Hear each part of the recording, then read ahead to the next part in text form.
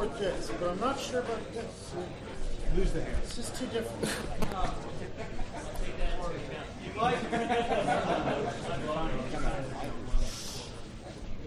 But, you know, when you grow this out into the whole Greek thing, you need the ads. Hey, Are you done? Yeah. Okay. Sebastian, is this the demo? No.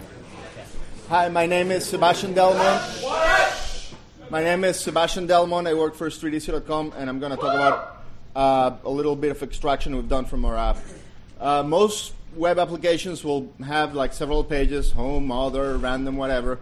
But as you can see, they have the typical sidebar stuff, a little block of information that's repeated in a few pages, and that's, in this case, it's just a bunch of random numbers. The typical way of doing this in Rails is to have a render partial with a little partial here, random block. This requires some random stuffs that have to be generated somewhere. Since you never know where you're going to be called, the way to do it is to put in the application some before filter that happen always, even in those pages that don't need it. There are several solutions that people have come up with trying to reduce this and make it conditional. People have put the code into the view, which is one of the ugliest things you can do, and so on. So I came up with a little solution I call embed action. So instead of rendering a partial, I'm going to call an action on the user controller called action random block. So let's rename this so it's no longer a partial. Save, and on the user controller, I already have pre-baked the random block method. It basically gets 10 random stuffs and renders without a layout. So I can remove it here. And you get, it works just the same. The big difference now is that your pages will only call the code when needed, and the locality of the code is very well known. It's all in the user controller, just like your regular actions. Sorry, does it turn up as a render? In the log where you've got breakdown of DB actions and render, is it going to turn up under render or turn up under DB? Is it logged as a render? Or is It's logged as a render. One of the advantages of doing this, beyond just making it look prettier and don't repeating yourself, is that now you can do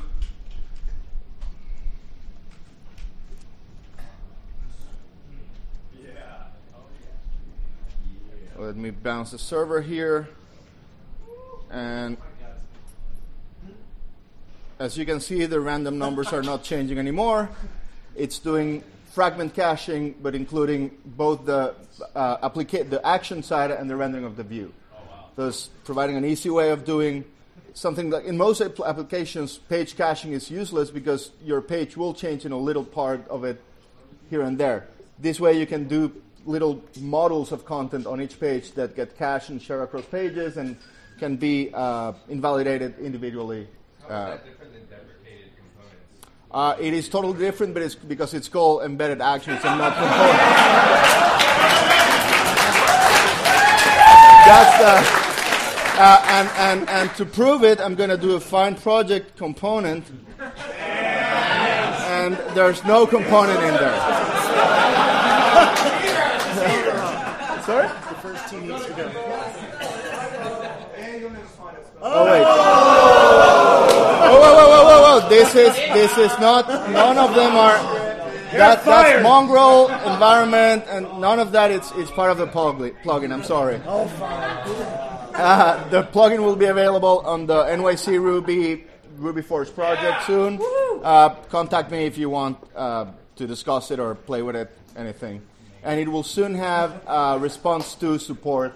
So you can do response to once embed and render the embedded. So you can even reduce the number of methods and actions you have, and have both your like random and random block will be coalesced in a single action.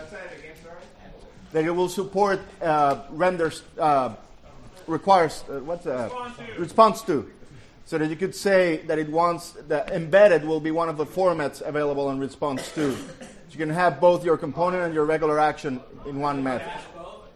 I'm sorry? Will it cache both? it will cache separately. You can do page caching for your regular call and embed caching for your component call, and it will be handled separately. And that's it. Remember,